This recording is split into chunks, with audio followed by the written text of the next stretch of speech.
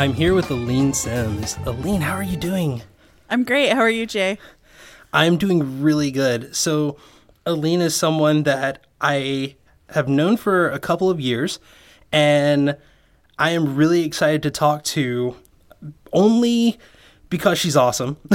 And also, I would also say that she is doing a couple of things that I am really happy to hear about, and I am ever so interested in learning more about. So I am going to let Aleen introduce herself because there's just so much going on in her life. So Aleen, please let everybody know what you're up to. This changes so much that sometimes I don't know where to start. Well, I am co-executive director for App Camp for Girls, which is a nonprofit dedicated to showing girls and gender nonconforming kids that careers in the tech industry are for them if they're at all interested. I have a business. It's called App Launch Map, and I help indie iOS and Mac developers with kind of the non-code side of launching their apps. I have a podcast. It's called Originality. We haven't posted an episode in a while, but we're working on building a buffer so that we don't have big gaps like we have had. I've had a lot of life changes over the last year, and that's kind of put a damper on podcast recording schedules. So we're working on that. And then I do things on podcasts on the Incomparable Network. I play on Total Party Kill often. I'm on the game show every once in a while, and I'm on the main show from time to time. And then some occasional guest appearances on other shows on Relay FM. So the first thing that you mentioned was App Camp for Girls, and longtime listeners of the podcast know that I am a huge advocate for tech diversity, and I really love representing Let's Have Diversity in Tech, not just with my guests, but with the awesome things that my guests are up to. And we recently had Myra Benjamin, the director of engineering for Pandora and the founder for Tech Intersections, on the podcast. And she was working with their conference to help build women of color in tech in the Oakland area. Explain some of the progression that you've seen with App Camp for Girls. I know that you've been working with them for a few years now, and this is your first year as a co-director, correct? Yeah, I started volunteering with App Camp in 2015, and you can actually hear my old, now retired podcast called Less Than or Equal. I did a show with Jean McDonald, who is the co-founder of App Camp for Girls, and that's actually the genesis of the beginning of my role with App Camp was literally that podcast. So if you're at all interested, that's an episode of a now gone, but still archived show you can listen to. And so I volunteered at a camp in Portland in 2015. And then I organized camp in Phoenix, where I lived for 2 years, and then I moved to Seattle. And so I'm not organizing camp now, but I organized camp in 2016 and 2017.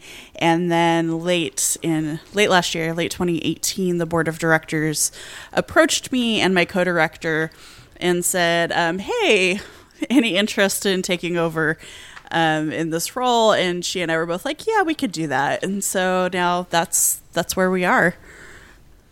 So you mentioned Jean McDonald. She is currently the podcast on another productivity show, The Weekly Review, right? Mm-hmm, yeah.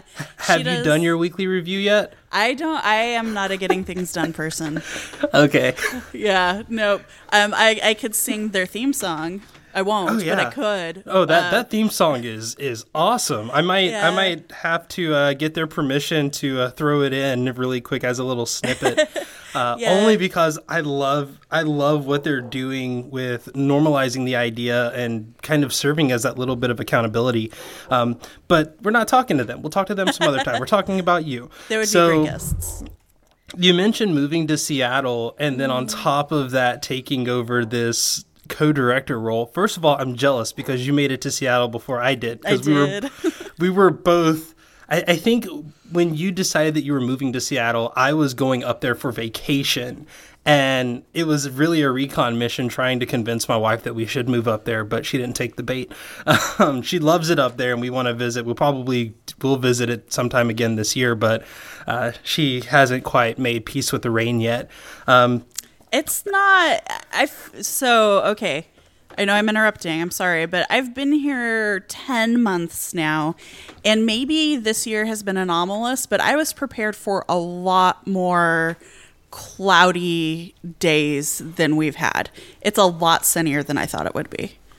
So I don't know if that's just my expectations or what, but when you say you prepared, like, how were you worried just about how the weather would affect your mood, your productivity, or? Yes. Okay. Yeah. I've heard that's a problem in that area, that I guess people have, what are they, the vitamin D lights? The sad lights, yeah.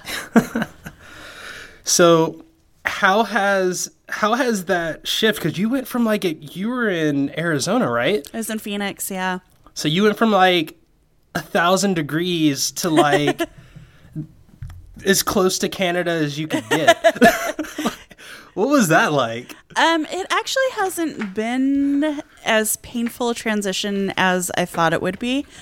I think it helps because we came at the end of April, and so it was just shifting out of the rainy season into summer. And so the summer was pretty sunny. I had a lot of sunshine and, a lot of moving to do. So there was a lot to not be concerned about. The other thing is that, Phoenix, air conditioning is a necessity. Pretty much everybody has air conditioning. We definitely had air conditioning, and it ran a lot. And moving here, there is no air conditioning. Very few, our apartment is pretty progressive in that there is a round hole in the side of the apartment that it's just got a plastic cover on it. And if you want to bring in a portable air conditioner, that is the vent for it. And so, it was hot in our apartment. We actually ended up renting an air conditioner all summer because it was just our apartment is so well insulated that we couldn't get it below 80 degrees in here. It was ridiculous. And so the transition actually hasn't been incredibly difficult, I think, just because the timing of our move really helped me ease into the different weather and that kind of stuff, because it was really sunny when we first got here. That is so optimistically hopeful for me. Because I need more ammo to convince her we will move to Seattle eventually. It'll happen. So now that you're settled in Microsoft country, has your way of using tech changed at all? I'm actually more in Amazon country than Microsoft country. I'm in pretty close to downtown, and Microsoft is further east, mostly. But Amazon really took over downtown. But no, I have a bigger monitor now. I have a smaller desk, and my tech is pretty much the same. I mean, I have upgraded some things, but I keep it pretty minimal, actually, when it comes to the kinds of apps that I use, what my workflows look like and that kind of thing. So not a whole lot has changed for me in that regard. I think that's good, though, especially as you're going through a season of change, with new roles, and you've been doing originality for a year and some change now, and all of these things that are some things new, some things old. I think the idea of keeping it as simple as possible helps with some of those transitions, right? I think so. Because I haven't had to. There aren't a lot of new technologies that I've had to learn. For App Camp, we're switching things over to Notion from Google Docs as much as we can. But I haven't really started using any new apps and services. And part of that is because I feel like as another person with ADHD, I can really go into rabbit holes when it comes to trying out apps. And instead of actually getting things done, it's just like Aleen evaluating apps. And that doesn't actually pay any bills. But it could, though.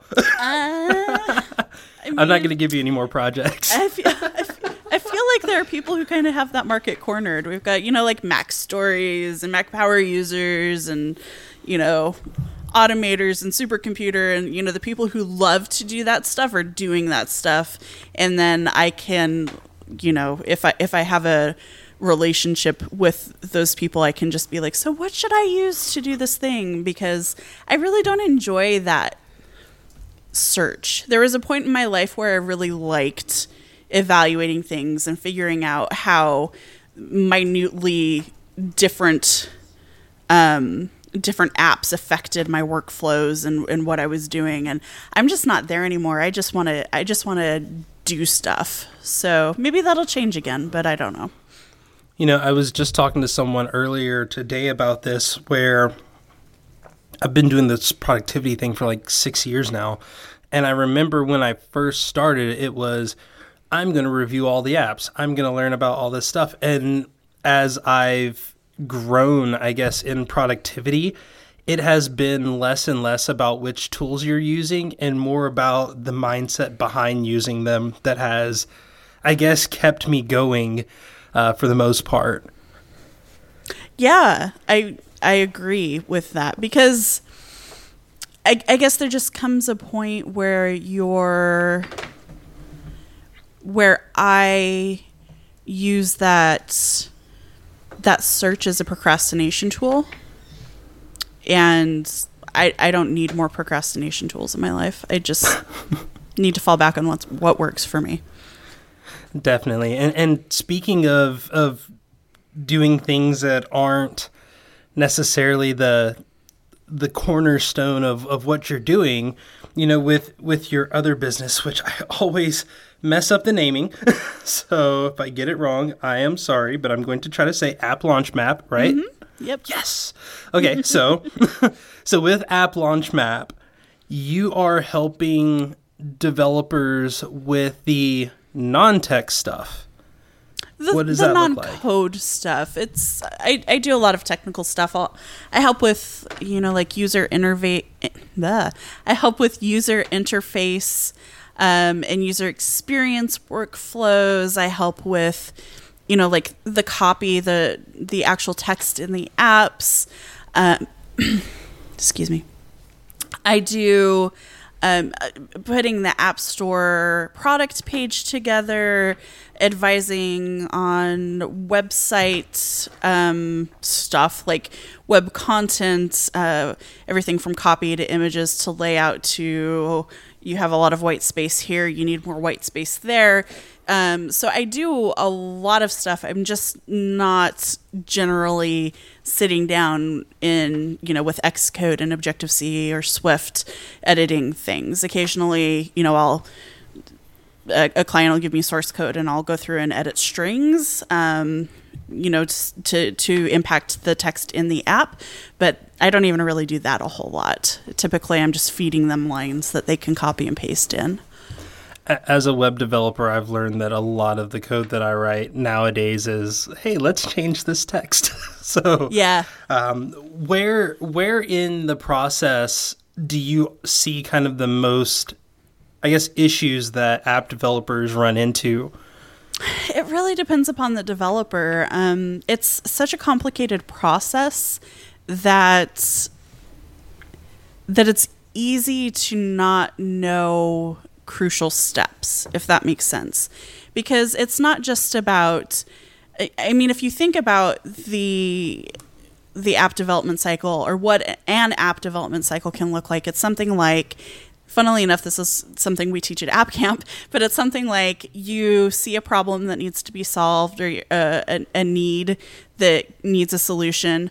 You figure out how an app can help solve that problem or fill that need. You then have to, sketch out UI, decide what everything looks like. Then ideally you're doing like usability testing with prototypes, and then you iterate on that, and then you actually get into the code and you start building things with code, and then you do user testing and iterate on that. And I mean, that's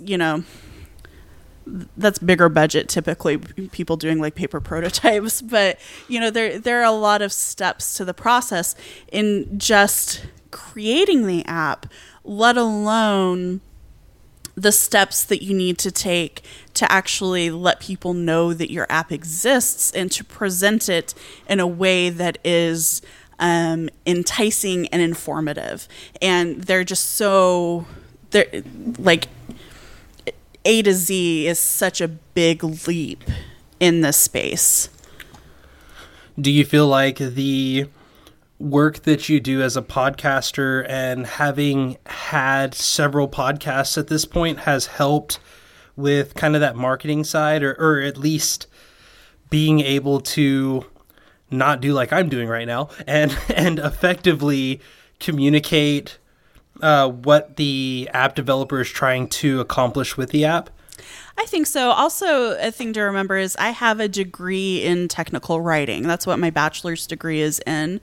So I've been steeped in kind of this communication thing since college. And I mean, even before, English was definitely my jam in, middle school and high school. And so that's all helped. Communication is always hard.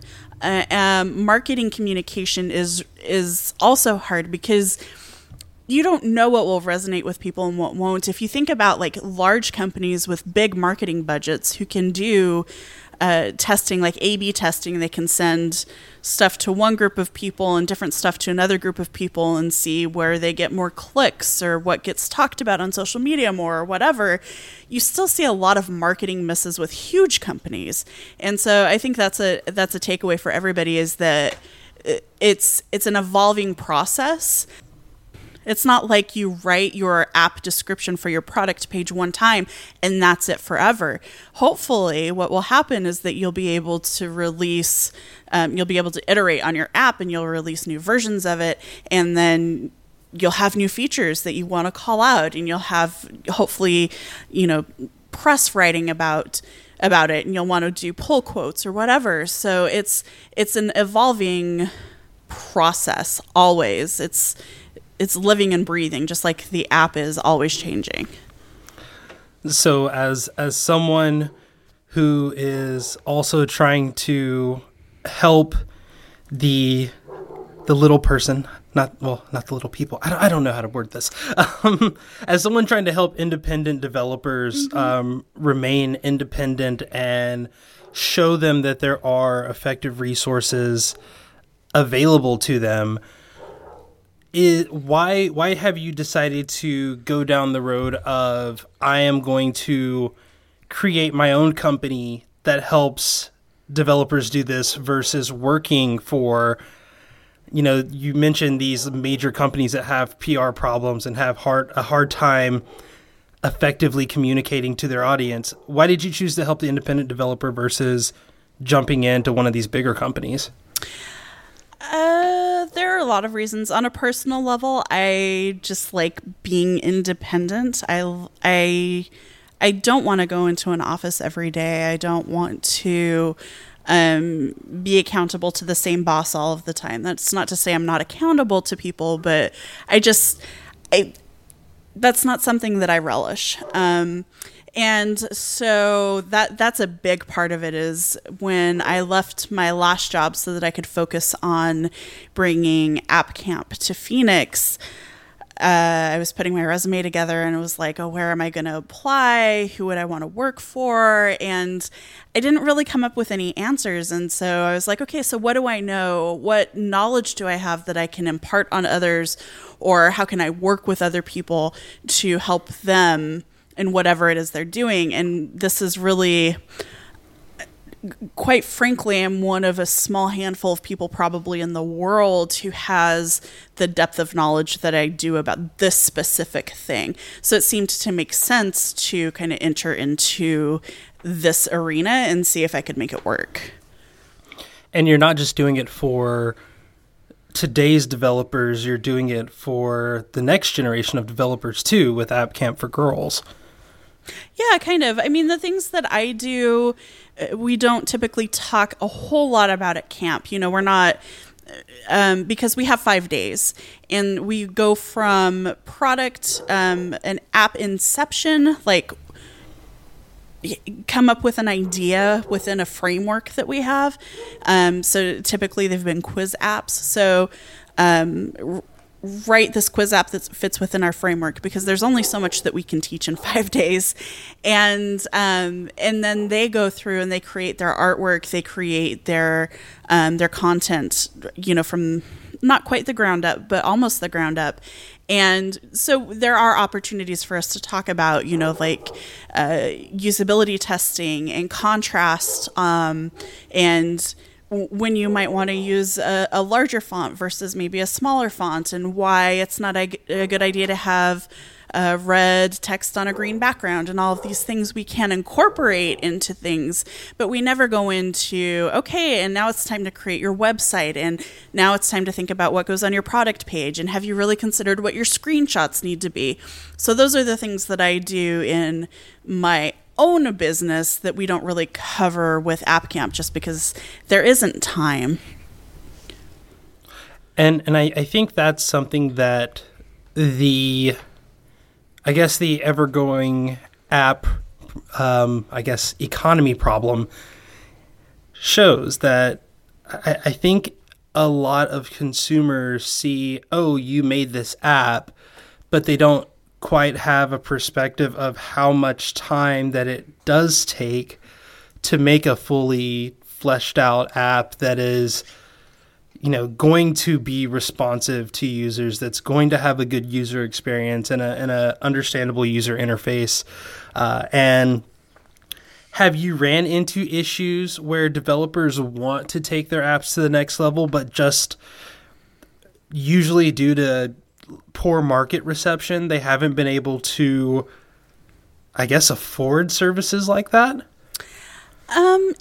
Yeah. So being an independent app developer is not lucrative for most people.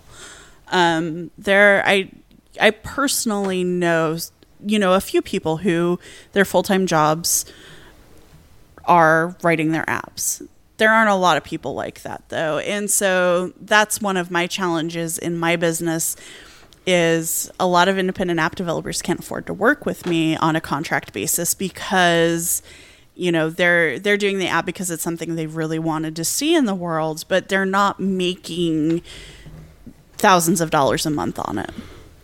They might make a couple of $100s a month. They might make enough to cover, you know, like an AWS bill if they have a server-side component. So it really, it is a challenge, and it's something that I'm working on addressing, so that if I can't work with you directly, either because of scheduling conflicts or ideological differences or whatever, here's something that you can buy from me that will help you in this process. And it won't be, this is me talking myself up, but it won't be the same as working with me, because I am an expert in what I do, but it'll still help you elevate what you have. You know, that's something that a friend of ours, I guess a mutual friend, Kathy Campbell, the business unicorn, she has helped me so much in just being around. You know, I feel bad, because as much as I want to be a client for her, and I've sat down and had a consultation with her. And I have too. And it is one of those things where, like, you see the value in a product like that. And this is something that as a productivity coach, that's something that I suffer from, because all of my competitors charge 3 times what I charge. And but I'm here to help the independent developer, and they still can't afford my rates. And working with her and just seeing how she's doing things and seeing how other people in the community are doing things, that really helps me to try to create, I guess, my own little position in the market to help out developers in any way that I can. And that's one of the reasons why I love having, people like you and like Kathy, who's supposed to be on the show at some point. She'll be amazing. I love Kathy. Absolutely. But having people like that and people like you on the show, it helps because in a way, I'm cheating the system, I guess, because I should be paying you for all of this wisdom, but then I'm sharing it with my audience so that if they can't afford your services, they can at least hear a few things that you've mentioned. Okay, hey, do I have good white spacing? Is the language that I'm using going to be easy to understand for people who English is not their primary language or their first language? Just thinking of little things like that. They may not be able to pay for Aleen to come in and fix those issues, but if they hear that, okay, these are things that I should be thinking about, they can then take the time and try to make their applications better so that one day they can. And that's an awesome thing about the state of technology right now, is that there are a lot of free resources for people. There are, my blog and app launch map. I haven't written a blog post in a while, but everything that's up there is pertinent still. Then there are podcasts like yours for iOS development. There's like Under the Radar. There's Core Intuition. There's Release Notes. There are so many podcasts, so many websites, and so many developers just freely sharing their knowledge that if you have the time to sit down and listen and go through it all, you're going to end up with like way ahead of the game. It's just a matter of figuring out where your deficiencies are and figuring out who can help you fill those holes.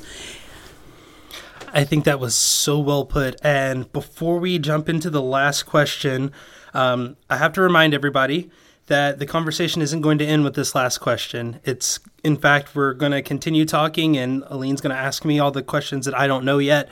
And I'm always terrified of this part, but I know that she's going to knock it out of the park. But if you want to listen to that, there's two ways that you can do it. The first one is to go to our Ko-Fi page. That is ko-fi.com/J&J Media. J&J Media is the marketing company that I run to help creatives focus on being creative, while I focus on all of their marketing needs and podcasting needs. And if you sponsor 1 week of hosting, which is $3, you can gain access to not just the bonus feed for this podcast, but all of the podcasts that are covered under the J&J Media umbrella. Podcasts like Ask a Brit, which I do with my friend Jamie, who lives in the UK. Devataku, whenever we do another show. The .NET Core Show, and so many others. But the other one, and the new one that you can do, is go to productivityintech.com/memberships. We are bringing back the PIT membership, which you get a couple of things. One, you get access to our little special PIT Premium group, and you get priority bidding on our upcoming mastermind groups, where we take 4 to 5 developers or people in tech, and we really focus on getting them productive over the course of 1 month. So that's productivityintech.com/memberships for that. And Aleen, are you ready for the last question? As I'll ever be. Okay, the last question is, are you still drawing a kitty on it? I have not drawn a kitty in a while. It's true. So for those that are not schooled up, Aleen and I have had multiple conversations regarding bullet journaling and the #analog productivity lifestyle. And I did my best to convert Aleen to the analog productivity life, but I don't know how well I did. Well, I'm not bullet journaling anymore, but I do use a paper planner. Okay, I'm interested. Please go into more detail. It's called the Full Focus Planner. It's the brainchild of a guy named Michael Hyatt. And it's just, it's a quarterly system. It's not cheap. It's like $130 a year for 4 of these. But it has been really good for me in terms of setting goals and breaking things down, because as a person with ADHD, sometimes what happens to me, and even people without ADHD, I know, but what happens is I see everything and I don't know how to get started. And so the Full Focus Planner is really good at helping me just pick the 3 major things that I need to get done every day. And it also has like a goal setting framework in it too. And so it's been really, really good for me. I've been inconsistent with using it, but that's one of my goals for kind of the next 3 to 6 months as I'm finally kind of getting settled into my Seattle life and this new role with App Camp for Girls and all of this stuff, is to really get a good system established with the Full Focus Planner as I don't know if I would call it the backbone of that system, but definitely as a heavy contributor to what I'm doing. So at the time of recording this, and hopefully by the time this is released, I will have released the video for it, which I will be able to link in the show notes. I just finished reading The Bullet Journal Method by Ryder Carroll, and it was really, really helpful in me waffling back and forth between like analog and digital productivity and always seeing the new shiny, because last year OmniFocus 3 came out and I had always wondered about OmniFocus and everybody was preaching its goodness, and I caved and I started using it, and I, just like every other time I've left my bullet journal, I felt like something was missing. Yep. But I say all of that to say that in the book, one of the things that he mentioned, and one of the biggest takeaways that I got from the book, was consistency is key. And the more and more you experiment in your system, the more effective that you become with it. So I love that even as you're saying, like, I don't necessarily always turn to it, but my goal is to become more consistent. I think that is something that, in terms of productivity, that is the biggest help.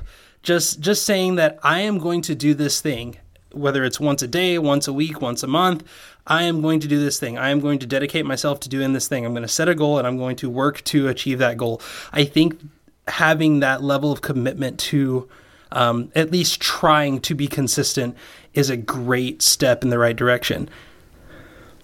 Yeah, I mean, I'm sure there are other ways to do it, but it's what seems to make the most sense for me at this time in my life, given all of the things that I have going on. I just need to get to a point where I am actively thinking about fewer things, because I have systems in place. You know, like, I don't need to think about what time do I need to set the alarm tomorrow because I'm getting up at the same time. I don't need to think about what time do I go to bed or what time do I feed the cats, or, oh my gosh, when am I going to make time to take a shower, which I have not actually done today yet. But it's like, okay, Aleen, you get up at like whatever, 7:30 every morning, you take your shower, you make your coffee, you sit down with your journal, you review your tasks for the day, you get started, So really a lot of it is just like trying to relieve the stress of making decisions all the time, because that's getting really old with all of the things I have going on right now. I just need more. I need more to be automatic. I need more systems.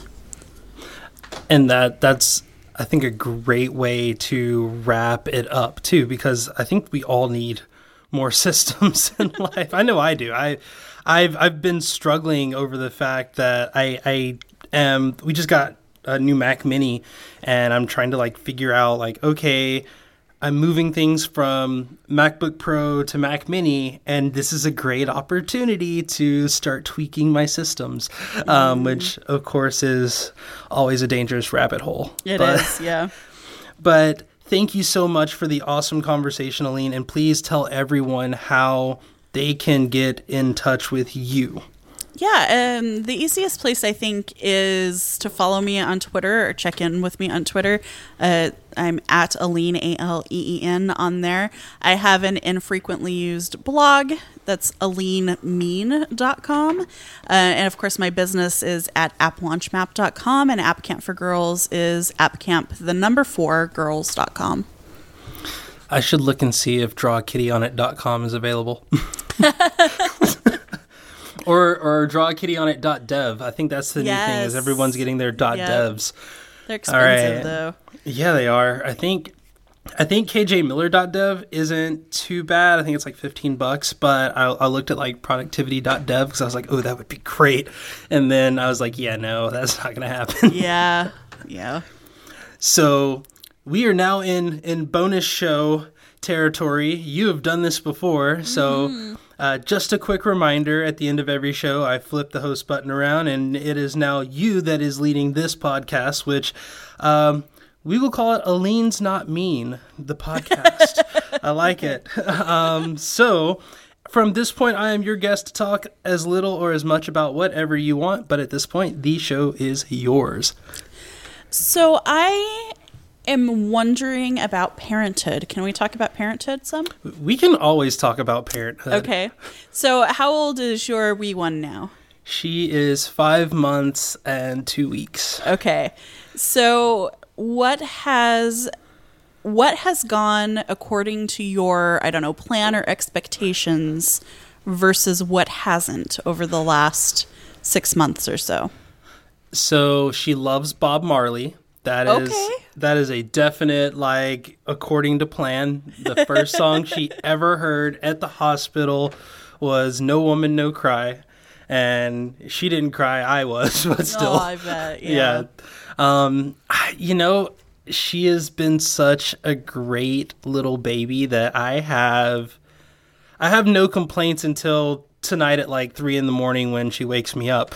But I can't say that there hasn't been anything that's happened that I haven't expected regarding her. A lot of it has been regarding me and my health because I got sick last year, and I'm just now in the process of getting everything resolved. So I guess the biggest thing has been trying to work around having my license suspended because people are afraid I might die while driving or, all of these other crazy things that made no sense and still don't make any sense. But I guess having to still be an effective parent and an effective human being while having certain limitations put on me for medical reasons. So how are... Let me think. How are things evolving with those medical complications now? Like, in terms of, are you facing limitations still that you weren't expecting, and how are you compensating for those? Or, is it not compensation? Is it, I just need to sleep 16 hours a day, or how is that shaking out for you? So I think the biggest thing that has had to happen is I have had to let go of the idea of just trying to be punctual for everything. A lot of it is because I can't drive anymore. So it's like, well, I have to wait for this person to come pick me up, or I have to wait for my Lyft to show up, or I have to just walk somewhere. And that has been complicated. It also, I think, puts, a lot of unwanted strain on my wife too, because she now, like, if we have to go to the grocery store, like, that's her, she's driving everywhere, and it used to be kind of a shared thing, and now it's, solely her. And for me, it's like I have to carpool to work, and I work 30 minutes away, and then I come home, and it's like, okay, I'm home and now you have to do all the driving to go get things done or pay the mortgage. And it's like all of these little things that we take for granted now become this big evolution. And having our daughter, every time you have to put her in a car seat, like you don't think about how much added time that is. Or she's throwing a fit in the back of the car and you're just like, okay, we can't go in with her screaming like this, so I'm going to sit out in the car and try to calm her down a little bit or wait for her to just keep driving until she falls asleep. We have to, we always have to try to figure things out. And the fact that I'm not able to do my part makes it worse. But I mean, ultimately, I've been cleared, at least in word. I still have to meet with my cardiologist, which in itself is a nightmare because it's like, well, my cardiologist is in one direction, my office is in the other direction. And in order to go to a doctor's appointment, I have to take time off because it just takes that long to get things done. So I've really been pushing this, independent employee and like starting my own business and trying to get all of this off the ground, mostly because of some of the limitations that it's presented, just not being able to get up and hop in a car and go somewhere. Yeah, I think I think you're describing one of the reasons I decided to try App Launch Map is partially because chronic illness makes my sleep schedule unpredictable. It makes, I have a driver's license. I don't have a car anymore, but Justin was driving most of the time before we moved to Seattle and sold our car. And one of the things that I don't think we talk about enough is the guilt that comes with going through either chronic illness or an extended acute illness where you're really reliant on a partner or other people and you don't feel like you're pulling your weight, like doing the dishes because of chronic pain. It takes me an hour to do a sink full of dishes just because I have to sit down and take breaks. I can't stand that long. And vacuuming, I vacuumed and mopped our 530 square foot apartment the other day, but it took me hours because I can do a section and then I have to sit down.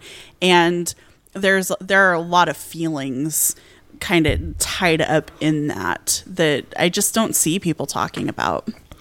So when our daughter was still in the oven, one of the things that I surprised my wife with was doing the baby room and painting the walls and getting all the old furniture out and moving new furniture in. And this was right before I got diagnosed with rheumatoid arthritis. And I was moving all of this stuff. And the next day she was just like, "Are you okay?" And I was like, "What do you mean?" And she's like, "Well, your hands are swollen, your feet are swollen, your leg, like your all of your your entire body is like super puffy." And like I couldn't make a fist and like I was just in the worst pain ever. But like you said, just the inherent idea of like I don't not necessarily want to feel weak, but I don't want to feel like I'm putting more pressure on her to do more. That put a huge strain on us. And that's something now, like, she's dealing with her own medical issues. And, like when she has her issues and I have my issues, it's like, okay, you can't do the dishes. I can do the dishes, but I can't like move furniture around. So if you move the furniture, I'll do the dishes and then I can mop and the baby is screaming. So one of us has to stop what we're doing. Yeah. And it becomes kind of this ballet of sorts of where can we effectively create a system that works. And I think that's something that just over time you get, I guess, good at winging. But at the same time, that inherent feeling, especially if, I suffer from anxiety. So, I get anxious and Like, I want to take my wife, oh, let's go to the movies. Well, if we go to the movies, I have to sit, close to the edge so that I can see all the exits and know what's going on. And I'm not really paying attention to the movie, and that makes her nervous. So it's like all of these things that you think about that most people don't. And then through it all, you're just kind of like, well, it's a little quirky, but we make it work. Yeah. Yeah, having flexibility is so important. And kind of self-understanding too. Like, I have days where I get really down on myself because it's like, this is a small apartment. Vacuuming and mopping it should not take, like 3 hours. It should be, 20 minutes to do all of that. It's tiny. But that's just not my reality right now. And it sucks. Like, it sucks, but, also, fortunately, I have a partner who understands and works with me on things. So it's good. It's sucky, but it's good. Yeah. So I don't know. You're still bullet journaling, or are you going back to bullet journaling? So I've been bullet journaling I've been back bullet journaling since October of last year. Okay. I took a good 3 or 4 months to play around with OmniFocus 3 and see if it would work for me. And some things were good, some things weren't. For the most part, bullet journaling has been kind of the constant. I am using Notion a lot in my businesses, mostly because I'm working with other people, and it's nice to be able. I had a client. We were talking about a service that I was offering, and I basically presented a little draft explainer for what I was going to do in Notion, and I just sent him the link, and he was like, "Oh, this is interesting." And then he made a comment, and I was like, "Oh yeah, well, we can fix that." And I just updated the page. And he was like, "Oh, wow, it's changing before my eyes." And I was like, "Yeah, that's kind of the great thing about this tool." But at the same time, when it's kind of tough having my world over here and then having this other world that I have to maintain. So I'm trying to figure that part out. I think that's the one reason why I've been trying to examine, is a digital task management system going to be better for me, just because it's a pain to feel like everything on my side is under control, and then it's okay, now I need to transfer this to some digital place so everyone else's world is under control too. Yeah, there's such a balance. Like I said, I love my planner. I think in part because it takes me away from the digital chaos. And there's kind of a context switching thing that happens mentally, where it's oh yeah, no, you're sitting here in front of your paper planner that looks like a planner. It's got, it's 1 day per page. Well, actually 1 day per 2 pages. So it's it really forces me to focus. And so I've got that context change, and then I have the dedicated nature of it that really works well for me, I think, when I'm using it consistently.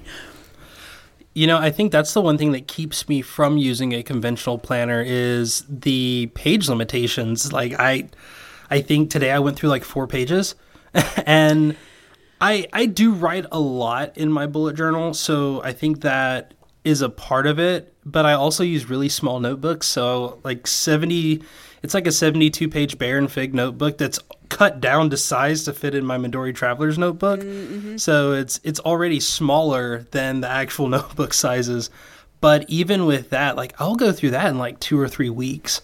And it helps because it forces me to do my reviews more often. But at the same time, if I was going through a regular planner, I'd be okay, this day is full, so I guess I'm going to have to write on tomorrow.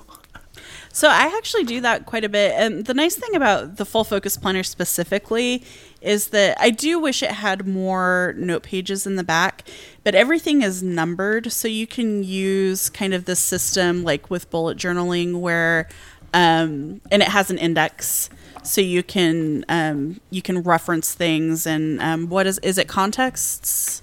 collections Yeah. and bullet journaling. So you can kind of use it that way. But I use it more as a task manager than as a planning note-taking system. Just because most of what I'm doing is so collaborative in terms of like note-taking and that kind of thing that I do need to use Slack or Notion or whatever. And so it works for me, I think, because of that, but one system does not fit all, for sure. Yeah, and I think the only reason that for me I'm going through so many pages is because I'm doing so many things. Like it was crazy to have a full-time day job and to like say I'm going to start a business, and then on top of that it was like, this business isn't making money, I'm going to start another business to help fund the other business.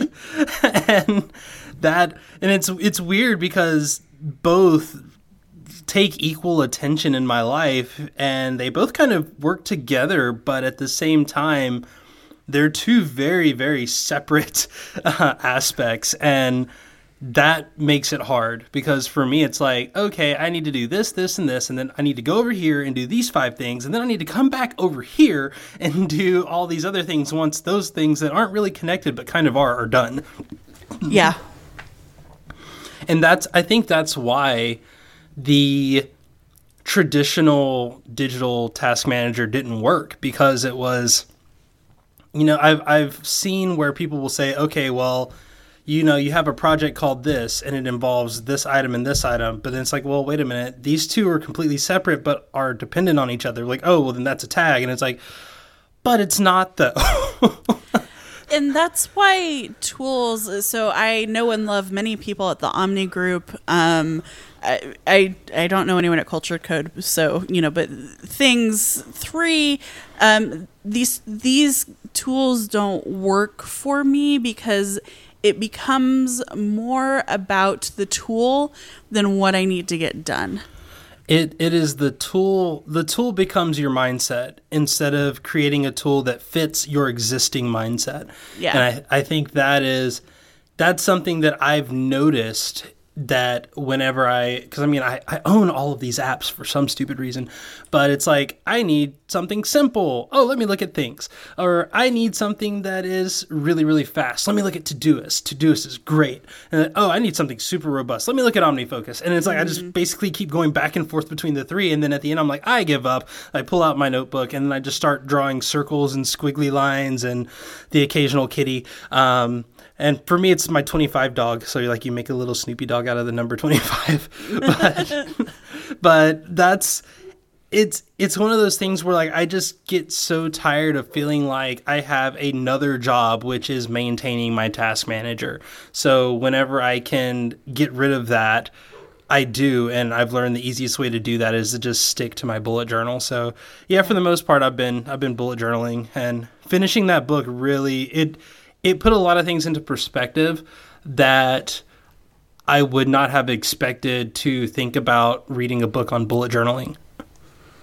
Yeah, I want to read it. I don't see myself going back to bullet journaling, but I do think that there are a lot of things that I could pick out of there to kind of help me. So maybe it's something. I got it from the library when it first came out, and then I didn't have time to read it. So maybe someday. Let me know. I'll just send it up to you. Oh, okay. Yeah, I've always had this idea of doing a book collective of just hey, get a bunch of people that like reading books and just pass books around. Like, hey, you have this book, I have this book. But I've never quite figured out how it would, one, be sustained. Yeah, organizing that would be a full-time job. And postage is a nightmare on books, but at the same time, it's one book is easy. But media mail, as long as you're not concerned about tracking or whatever, media mail isn't too bad. Yeah. But you do run into the issue that I did, where I had Mike Vardy of Productivityist fame. I stayed with him when we went. Last time we were in Seattle, we took a trip up to Victoria Island, and he gave me these awesome like life calendar things that he had gotten, and I had to send them because they were like, I mean, you have this giant tube, and he's like, yeah, you might not want to take that through customs. That just looks kind of suspicious. I'm like, it's just posters. And he's like, we'll mail it to you. And it took like 2 months to get. And this was like in October. We didn't get it until December. And I was just like, what? That's also from Canada, though, which is really unpredictable. Yeah, that is true. Yeah. Well, I don't think I have any other pressing questions right now. Well, cool. I will stop my recording as soon as I open up Alfred Remote. There we go.